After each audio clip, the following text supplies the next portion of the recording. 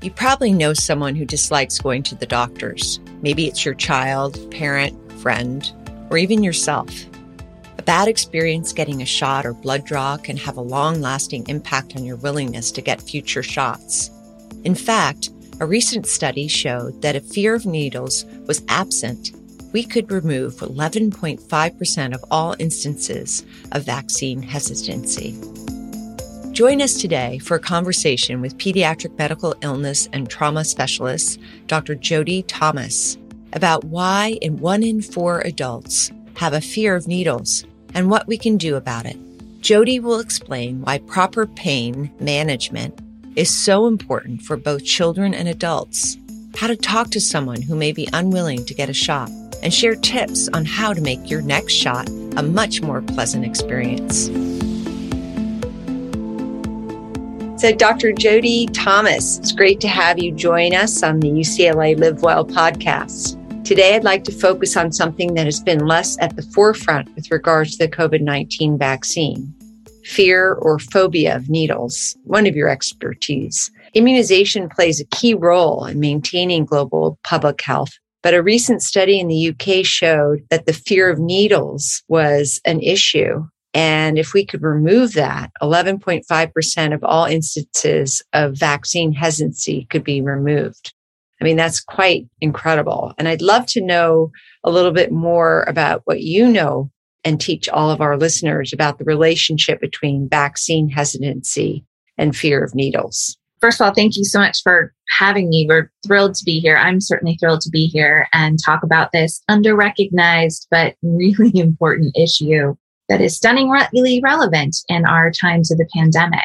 So that research that just came out was a really beautifully done piece of work and incredibly helpful to know what we know about the historical data and how it applies right now in this really unique period of history that we all find ourselves living through. Because we know that vaccine hesitancy has always been connected to needle fear and phobia. And we know that in the general population, about 25% or 1 in 4 adults and 50% of adolescents and about 63% of kids all have enough fear of needles to impact their healthcare decisions. And this really compounds into avoidance of healthcare, actually poor health outcomes, all sorts of various long-term issues, to the point where 60% of adults in the US generally haven't gotten the flu vaccine. Over a quarter of those will admit to the fact that they do that because of the fear of pain and the needle. Large number. And I also do say they admit to it because we do know that those numbers are actually larger because there's such a fear of stigma and shame around admitting this as an issue. And we know also, just when it comes to kids, about 8% of parents in North America will say that the reason they don't want to vaccinate their child isn't a particular anti-vax stance, but actually about not wanting to cause their kid pain and the fear and the trauma of kind of getting a needle.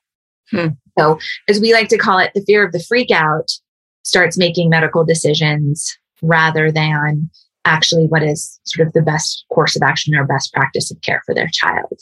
And the really weird part of this is that there are really simple ways to make this better, that we have 40 years of research telling us how we can really make this essentially a non-issue. So backing up, you just said something about the parents are afraid of having their child get the needle stick or the poke. And you said that their own lifetime experiences might be influencing this fear. Where else does this fear come from?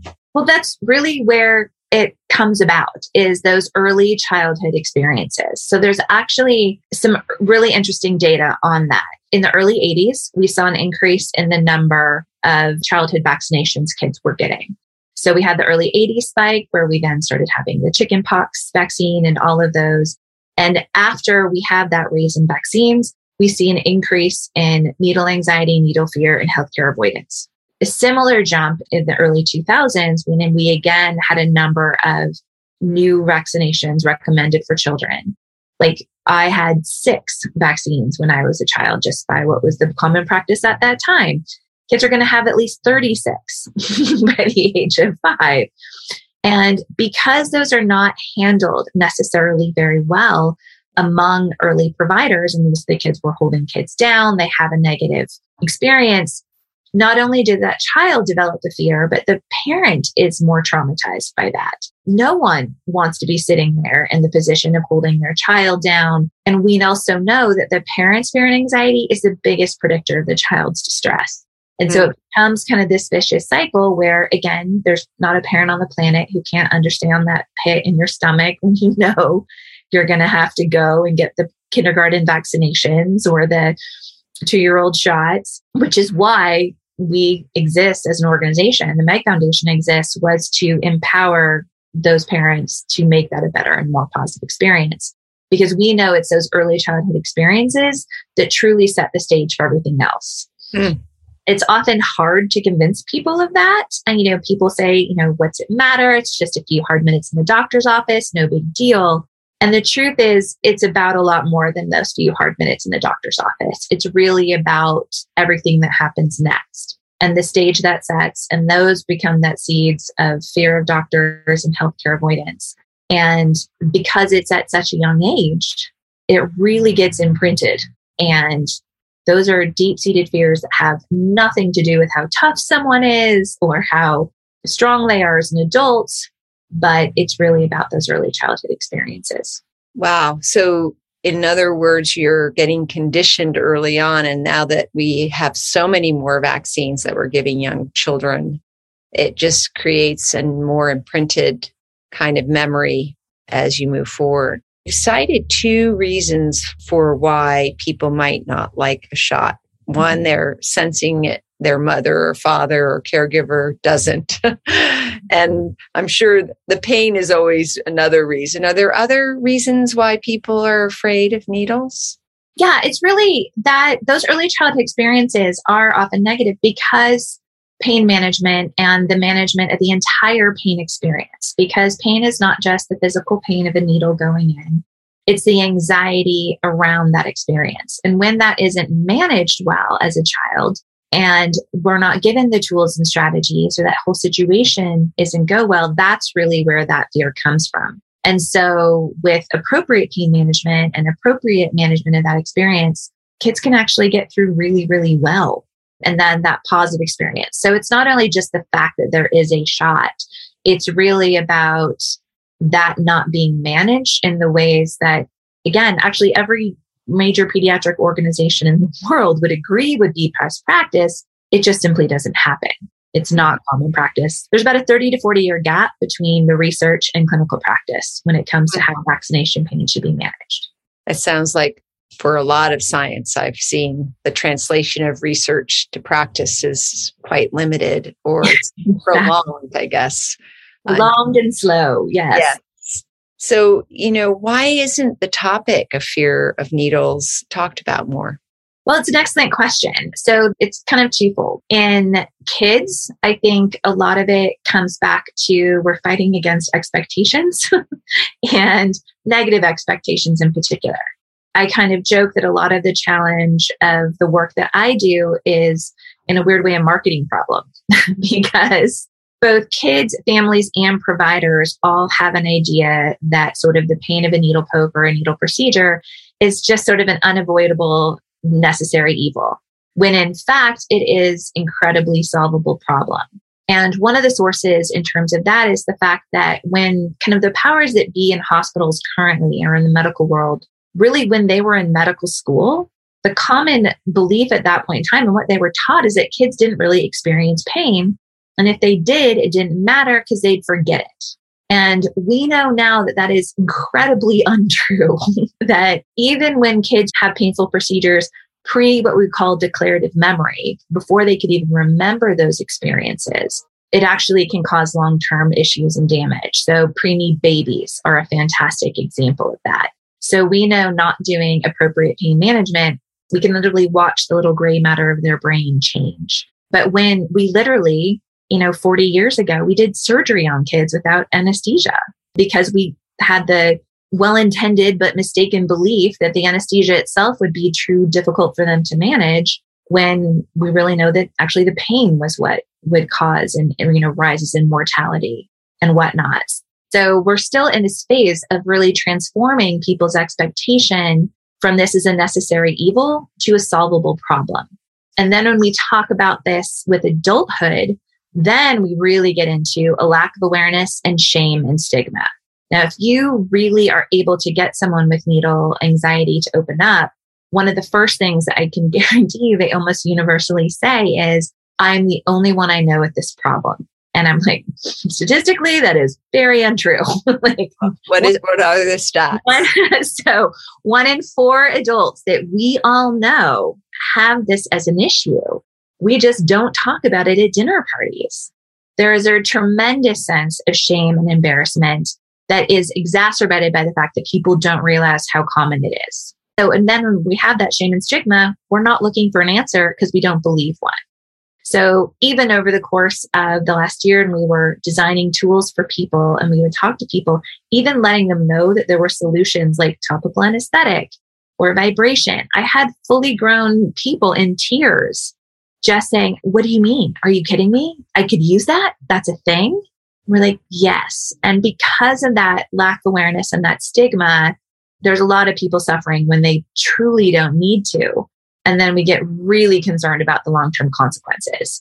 And so I'll often ask people, I'm like, who do you think of when I think about adults who, don't do doctors, quote unquote? Everyone has like, oh, well, Uncle Ted doesn't go to the doctor. He just doesn't believe in doctors.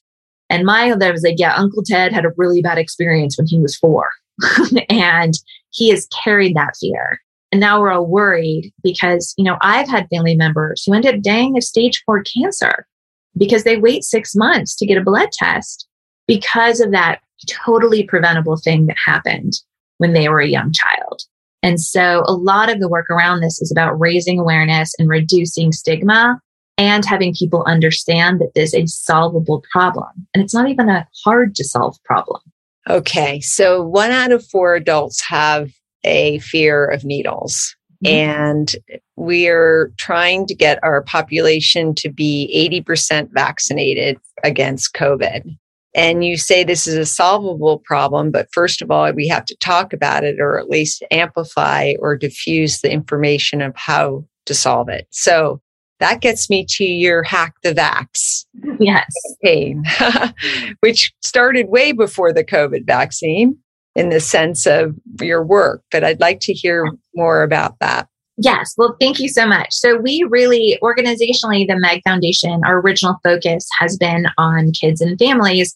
Really, I like to joke that as a pain psychologist and a health psychologist, I was tired of playing cleanup and I really wanted to play prevention. That I was tired of having 27-year-old cancer survivors sit on my couch who survived childhood cancer, but are completely traumatized by the experience of going through treatment. And they would say things to me like, where were you when I was going through treatment? Like, excellent question. That is a good, solid question. So our focus was initially on prevention. And so we've spent several years thinking about how do we leverage technology and design and sort of the user experience to give people actually the tools and strategies and skills they need to manage pain experiences more effectively. Well, then the pandemic hits. And we kind of came together as an organization to say, look, I know our first thing was this prevention, but it's time for some cleanup because we live in this unfortunate time when people now understand the impact on public health. So there's the impact of the individual's health, but now as we're so interdependent and needing to reach that, level of herd immunity, to reach that level of vaccination in communities, that we really do need to focus on how do we get as many people vaccinated as possible. And so that gave birth to our Hack the Vax initiative, just really focused on adults and young adults and older kid populations in order to provide them those same skills and tools and information and skill building that they need to be able to manage this experience. So I'm sure all the listeners are thinking, and they're sitting at the edge of their seat. So what is the solution? I mean, we've been talking about why people might have fear of vaccine, right? And you know, and the translation of science is so slow. So tell us, what can we do? Excellent.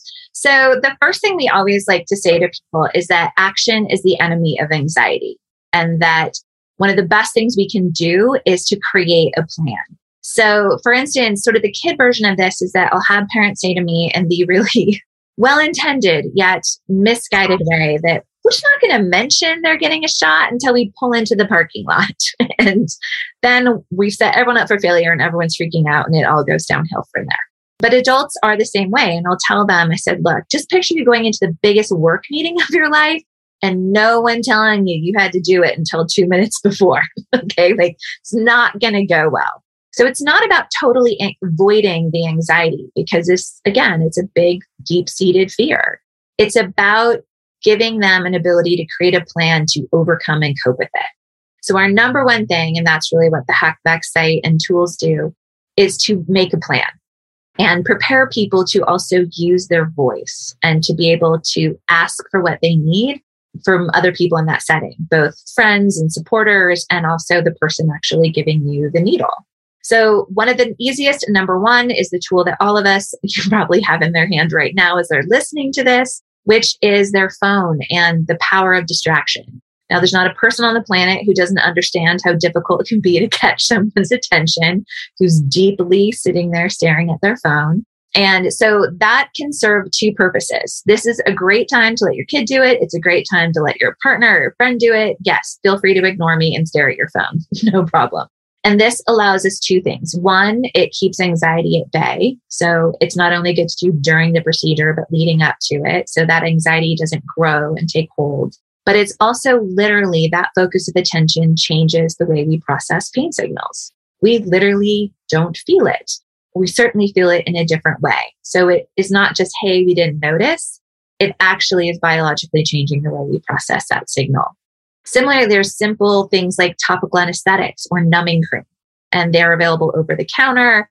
You can get really strong ones from your doctor, and all of them work. So it changes the sensation. It truly numbs the skin, but it also helps us feel better because, again, we're taking action. We're doing something, and it becomes, in a way, a security blanket of sort going into the experience. One very overlooked way, which is really powerful, is vibration. So there's a couple of products like Buzzy Bee and whatnot, where we actually place something that's vibrating on the skin in between where the needle poke would be and the brain. Another fact that often people don't know is that pain actually occurs in our brain. That's where the sensation, where our ability to experience the sensation is. And vibration is about essentially creating a traffic jam of signals, sort of these neutral signals of vibration, and we block that signal from getting to our brain. So it's incredibly powerful. Vibration also serves another purpose in adults who have a fear of fainting or the vasovagal response. And that's often, it's not common in children, but very common in adults. And there's something about that vibration that we're not entirely sure how it works, and that stimulation of the parasympathetic nervous system, but it actually prevents fainting as well. One of the major ones is comfort, positioning, and touch. So for kids, the number one thing that every bit of research about this would always say is you should never hold a child down for a procedure. It is a recipe for long-term trauma. But we do know that there are ways to comfortably hold a child where they feel safe and comforted by a caregiver or trusted person, and still keeping them safe enough to do the procedure or poke. For adults, there is a similar piece that having that person hold your hand, rub your back, that the sensation of someone else touching us, both one distracts our nervous system for something positive to attend to, but that touch actually, again, changes the way we are processing the sensations in our body. Breath, always easy, right? Those good, solid, deep breaths. And that goal is to actually ideally time the out breath with the injection in order to kind of get max benefit from that. There's other strategies with feeling faint, like muscle tightening, asking to lie down, making sure that you're drinking a lot of water about an hour before to make sure that your blood pressure is, ideally staying where we want it to be and you're staying in an upright position. And then one of the number one things for adults and kids, but becomes incredibly relevant in children, is to have the parent stay calm and to work on centering themselves. We realize that that's a tall order, but it's a really important one as well. Wow, that's really Terrific. And I know on your website, you've got some nice videos that help describe this. So we don't all have to memorize it. Yeah, you guys should be taking notes right now. It's fine. We have those. And that's what we call the Super Meg Plan Builder. So it's a little interactive piece of tech that quite literally puts the power in the hands of kids by guiding them through making choices on pretty much all the things I just mentioned. And they get to choose, because choice is power. The more choice we can give someone in that situation, the better it is for their anxiety. And then that plan is emailed to the parents. And then there are things like guides to topical anesthetic, a guide to comfort positioning and how that works. So truly, it will take everyone through every step they would need to execute this plan. Yeah. So it's like plan and taking action, distraction, numbing cream, the vibration if you can, and the comfort positioning are some of the core messages you're delivering. Sounds like you could practice it even. I'm so happy you brought that up. It is a fantastic thing to practice. And that's exactly what we want to do. Again, just like practicing for the big game or that big meeting or that performance, we don't walk into our presentation and never having spoken it. What we do to control our anxiety is practice that, right? And with kids and adults to be, okay, how do you want to sit? Where are you going to be? What video are you going to watch for distraction? It's not, oh yeah, I want to be distracted. It's actually which one, how much. Reward is one that I forgot to mention. That's also great. What are we going to do after? So great, we'll go for ice cream. What kind of ice cream are we going to get? What do you think? Where should we go? Should we go here or here? What? Oh, look, we're done. Okay, great. Time for ice cream. So being able to do all those things is really, really helpful. Yeah. Well, what you're saying, I've seen in my practice and others where people might do one of the 4 or 5 that you're describing. Having the series, though, probably is an additive effect in terms of minimizing the trauma. And that's what the data shows, right? Yeah. Yes, absolutely. And again, that's why we love giving choice, because doing more than one is better, but also we know them getting to choose which ones. Of no, I don't actually want topical anesthetic, or like vibration. Some people just don't like the sensation of vibration. So great, we don't have to do that. So that concept of choice is power, because a lot of times people in this situation, I think particularly now, even as adults, feel like we don't really have a choice to have this happen. So let's have as much choices in how we make it easier. Well, that almost makes you think that people choosing not to be vaccinated is something that makes them feel more powerful too, because that's part of the choice. It is. I mean, it truly is. I think all of us, as we've moved through the pandemic, can relate to the feelings of helplessness and uncertainty that we all collectively and individually have to manage. And the decisions and the force of these decisions does offer a little bit of a sense of control, even if that's a false sense of control. And so that is part of that attraction. We also know when it comes to the fear and admitting to fear, one of the issues with that is that it is easier in our current environment to say, I don't believe in the science, or I'm just waiting to see what it is, or I'm worried it was rushed through, or any of the other sort of excuses or reasons people have for not being vaccinated. It is easier to say that than admit, I actually have a fear of needles and I haven't been to the doctor in 3 years and there's no way I'm getting a blood test and this totally freaks me out. So we often know that part of the messaging on this is actually going to come from the people who care about that person and who want them to get it and see the fear, but it hasn't often ever been discussed. Yeah, so that gets to my next question. How do you open up a conversation about this topic? Well, it's great that way. We've spent a lot of time talking about this because we know that that's how a lot of people who have this issue are going to probably find out about it, is through someone who cares about them. Right? They, our best friend, our partner, our parents, someone. And the first thing to do is to normalize and empathize and acknowledge that this fear is common. Their biggest fear is they're going to be shamed for it and that this changes your opinion of them, right? We think they're weak in some way or failing in some way.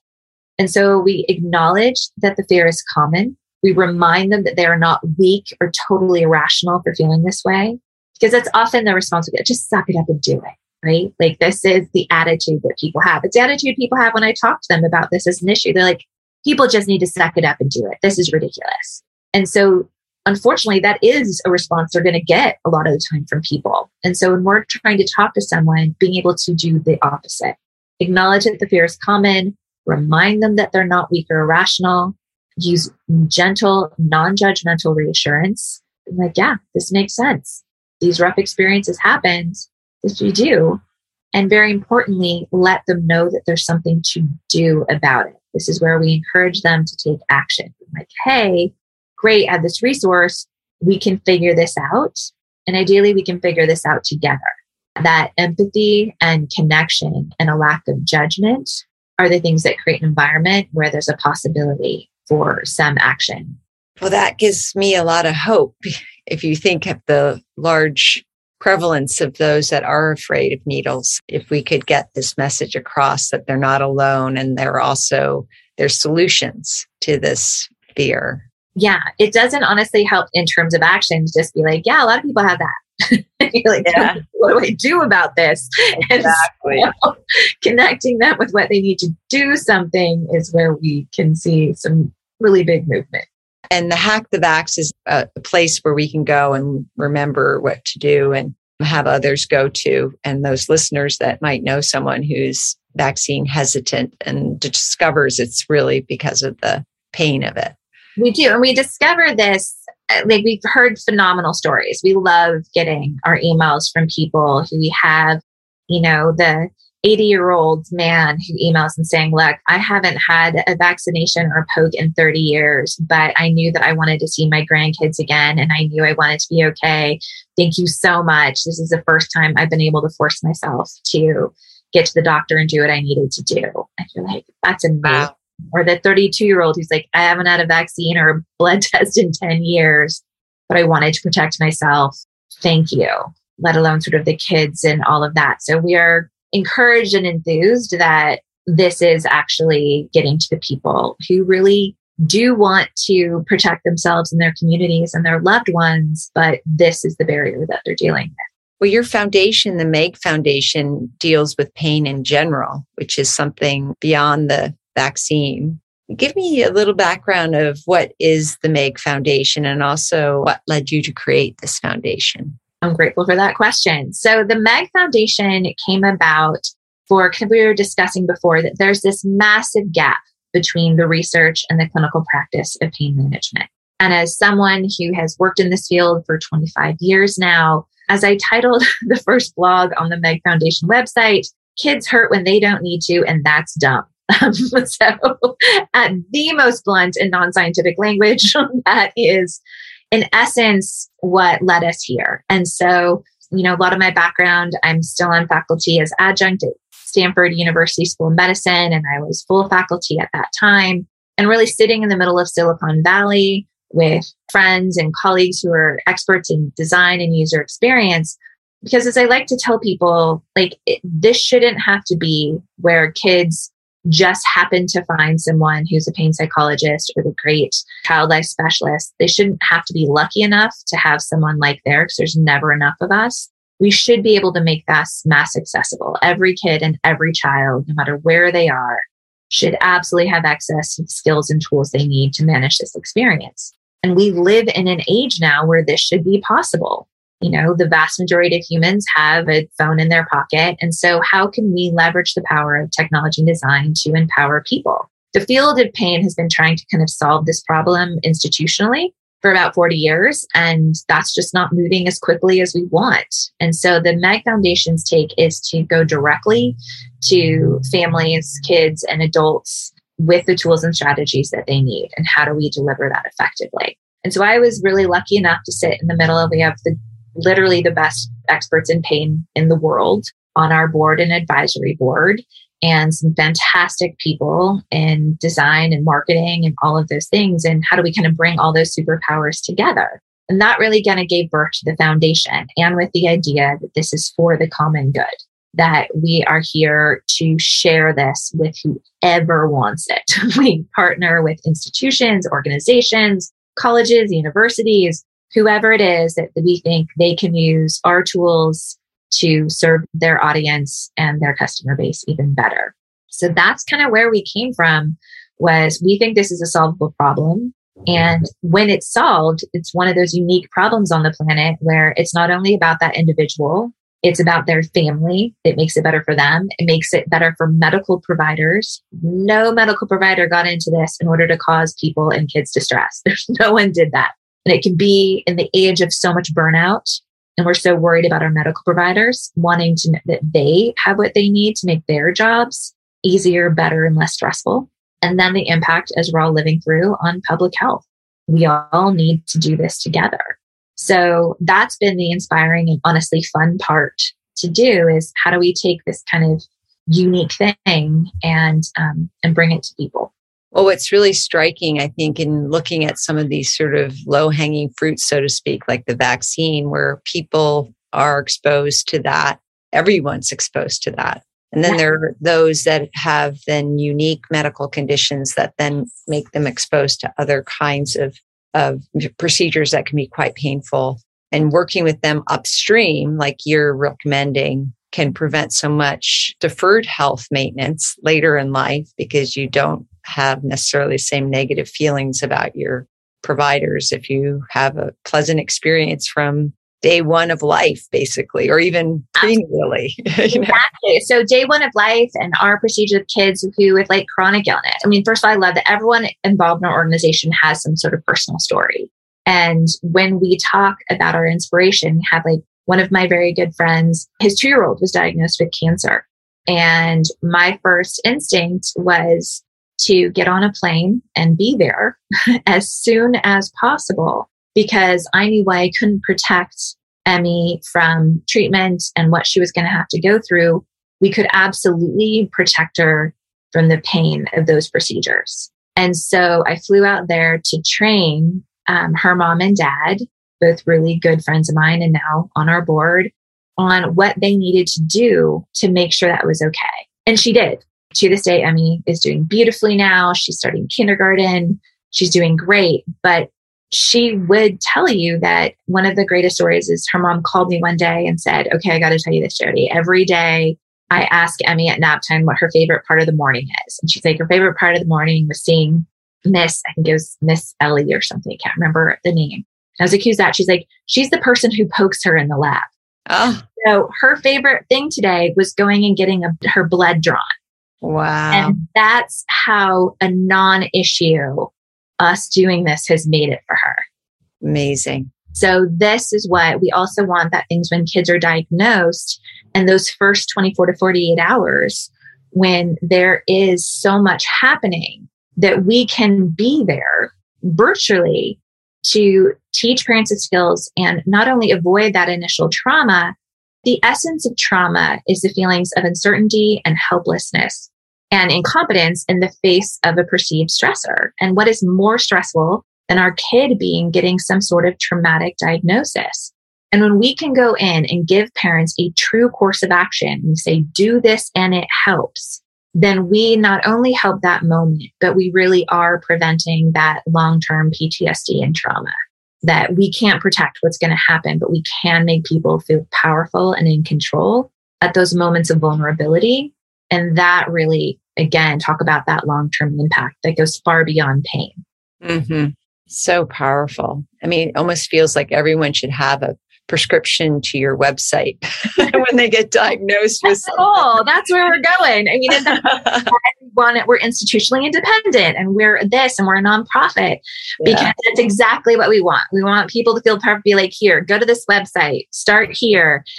Great. Yeah. We're in the middle of, trying to do these things and save your child and do those things, but here's a trusted source. This is good information. It's, right. It's trusted. We're not just making things up in the sea of the internet. Wearing my pediatric hat, I mean, the last thing that I ever want to have to do is to prescribe a pain medicine per se. So prescribing your website, I mean, obviously you have to prescribe pain medicine in certain circumstances, but this is where you can start your website. It is. So there's a website that we built for Stanford Children's Health that's publicly available for everyone, called Imagine Action. And that really is introducing that concept of sort of the biopsychosocial model of pain. So these things of we use that to introduce the concept that guided meditation, self-hypnosis, these things are powerful. And so again, yes, sometimes we need pain medications, but we want all of those patients that you're dealing with to understand that there's a number of factors that are going to impact and make their experience better. And even better, they can be in charge of them, right? That you might need to write the script for medication, but they're the ones who can practice their self-regulation skills and get their things. And the more we can empower them, the more we know that's going to be associated with better health outcomes in the short and long term.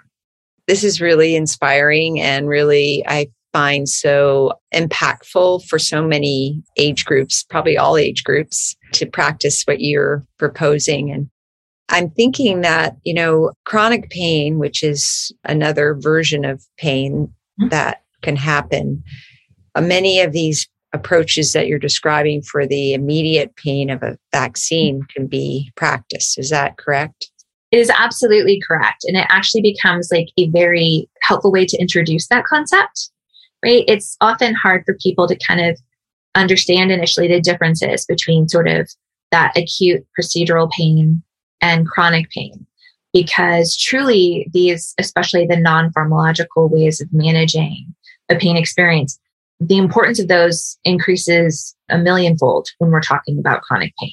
That it's not going to be the pill. We do not have a pill that exists at the moment that's going to take care of those experiences in the vast majority of cases. And so them understanding that model of, hey, the pain experience is about a lot more. There's the biological factors, there's the psychological factors, and there's the social factors. And being able to get that idea, this is where like, hey, mom, when you're calm, like stress is contagious, but so is calm. And how you're feeling and doing actually impacts your child. Now, that's true in a vaccination. It's incredibly true when it comes to chronic pain. And that psychological factor of knowing, hey, when I'm in a bad mood, everything hurts more. Like, my classic example I always give, even when I'm training, I was recently in a children's hospital as sort of doing an evaluation for them and assessing them. And I was sitting in a room full of 50 residents and said, hey, who here thinks they could explain or has even been taught the biopsychosocial model of pain? 3 hands went up. Right? I'm like, okay, this is okay, let's start here.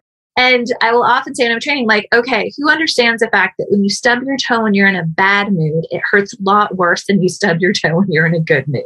Great analogy. Yes. And everyone's like, yes, like it has immediacy. And I'm like, great. So that is about 1,000,000 times more important when we're talking about chronic pain. So this is, yes, it is not crazy. It is not insane. It is not weird that there are psychological factors to our pain experience. It is simply how we are designed as humans.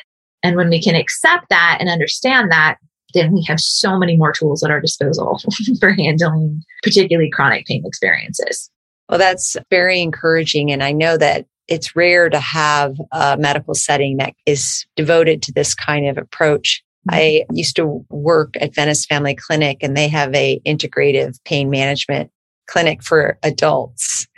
And it's quite something. And it uses a lot of these kinds of strategies that you're describing for those patients who haven't been able to manage their pain in other ways, with acupuncture and meditation and other forms of complementary medicine. So, given your long-term work devoted to this, and now your Hack the Vax campaign, what are your final, sort of sage comments that you'd like to share with all of us in terms of where do you want us to go and what will come of all of this? Well, I can tell you what we're hoping for. As much as the pandemic has been so hard on all of us, it's also a unique opportunity. And I was on a panel not that long ago with a bunch of international folks talking about this, and that we really hope that this becomes an opportunity to truly talk about and transform the way we think about pain. And for us as a pediatrician, like in pediatrics, kids in pain, but that long-term issue that because there's so much focus, there's never been a time when there's been more focus on vaccinations in modern history at all. And the importance of it has never seemed more important because it isn't. And I think any of us in the medical field know that this is going to be a thing going forward. And the perk of that is that if we can truly get people to change their thinking about this, really understand there are things they can do to be powerful and change this experience for themselves, that transforms everything. Yes, we're focused on vaccinations, but that means that Uncle Ted doesn't hesitate to go to the doctor and get that blood test and understand that early diagnosis, that we have kids for whom they see healthcare system as something positive and good and not something to be feared, that we're really seeing this as a hopeful transformation of the relationship between people and the healthcare system, and that we really see pain as a solvable problem rather than a necessary evil. Well, I think that's a great way to end this podcast, given that it's very hopeful. And I'm with you on that. I see that certainly your journey is moved forward in terms of informing people about the science-based interventions and steps you can take to reduce pain and the trauma of vaccination. So Dr. Jody Thomas, thank you so much. If there's anything that you didn't cover that you'd like to before we say goodbye, this is your chance. All right. Well, I think just the thing we want to say is that we really want people to use their voice and speak up. Meg Foundation is we create change by creating demand. And the more people who understand these are options and are creating demand on our healthcare system to do better and be better, the more quickly we're going to see this transformation. So use your voice, use our resources, use good resources, whatever they are. And really, the more we transform what you're doing, this is going to transform and change for everyone. So use your voice, speak up, and let us support you in any way we possibly can. That's fantastic. And we're so grateful to you because, boy, do we need to get to the heart or the bottom of the reasons why people are choosing not to be vaccinated at this very critical time in our history. So Dr. Jody Thomas, thank you so much. Thank you again for joining us. For more information about today's episode, visit our website at healthy.ucla.edu/livewellpodcasts. Today's podcast was brought to you by the Semel Healthy Campus Initiative Center at UCLA. To stay up to date with our episodes, subscribe to UCLA Live Well on Apple Podcasts, Spotify, or wherever you listen to podcasts. Leave us a rating to tell us how we're doing. And if you think you know the perfect person for us to interview next, please tweet your idea to us at HealthyUCLA. Have a wonderful rest of your day, and we hope you join us for our next episode as we explore new perspectives on health and well-being.